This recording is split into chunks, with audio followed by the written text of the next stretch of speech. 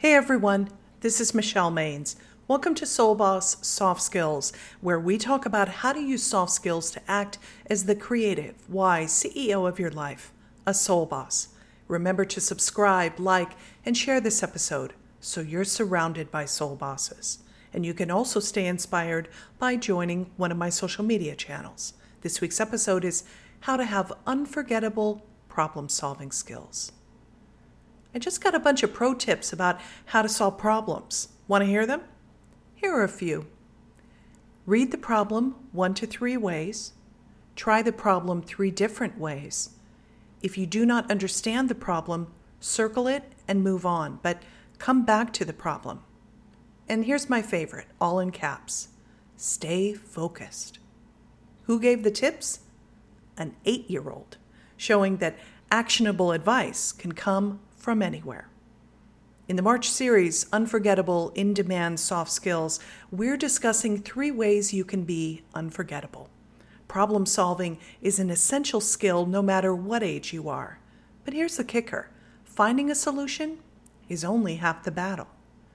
When people look back, they often skip past the answer to Final Jeopardy. What do they remember instead? How you got there. So, to be an unforgettable problem solver at work or in community groups, you must also master soft skills like collaborating with respect and empathy and managing your emotions. Let's meet an NFL executive who crafted multiple qualities into a winning combination.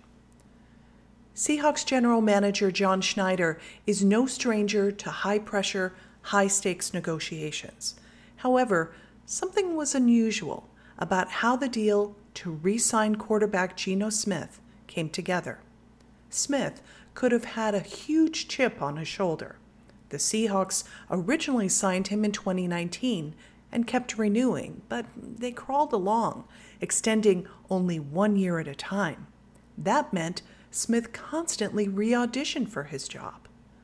When Geno Smith's team got down to business, Schneider wasn't sure what to expect, but he was pleasantly surprised, describing the negotiation this way. His representation, they were so calm and easy to work with, challenging, great questions, but not in a condescending manner. It really was like we were together. We were working together. It's not like someone was trying to get over, like Team A was trying to get over on Team B. It was very collaborative. It was not in the media. In the end, both sides were happy. The Seahawks got the quarterback they wanted, and Geno Smith walked away with the 3-year, $105 million deal.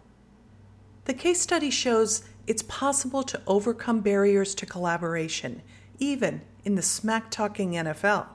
But problem solving is more than data. There's a human factor. So getting to solutions requires building the muscle of people skills. Does that goal sound too vague? Then let's deconstruct John Schneider's quote.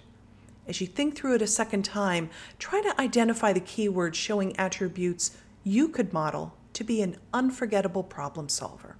How about calm, easy to work with, challenging, great questions, no condescending tone, working together, not like Team A was trying to get over on Team B.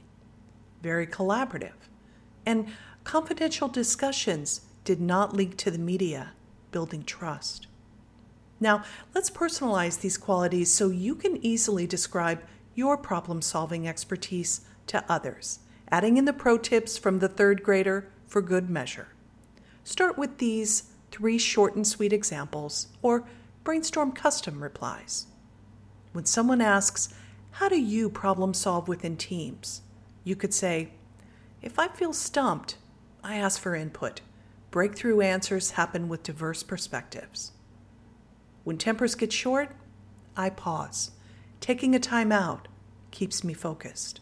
Or sometimes finding the right solution takes several rounds, but I keep at it. The old way of bossing up was to try to take advantage of others, driving for a one-sided solution. But the new way of working is collaborative problem solving. So emulate qualities such as keeping confidences, finding common ground, and putting ideas forward that benefit both parties. Taking good faith actions will make you unforgettable. Until next week, stay well.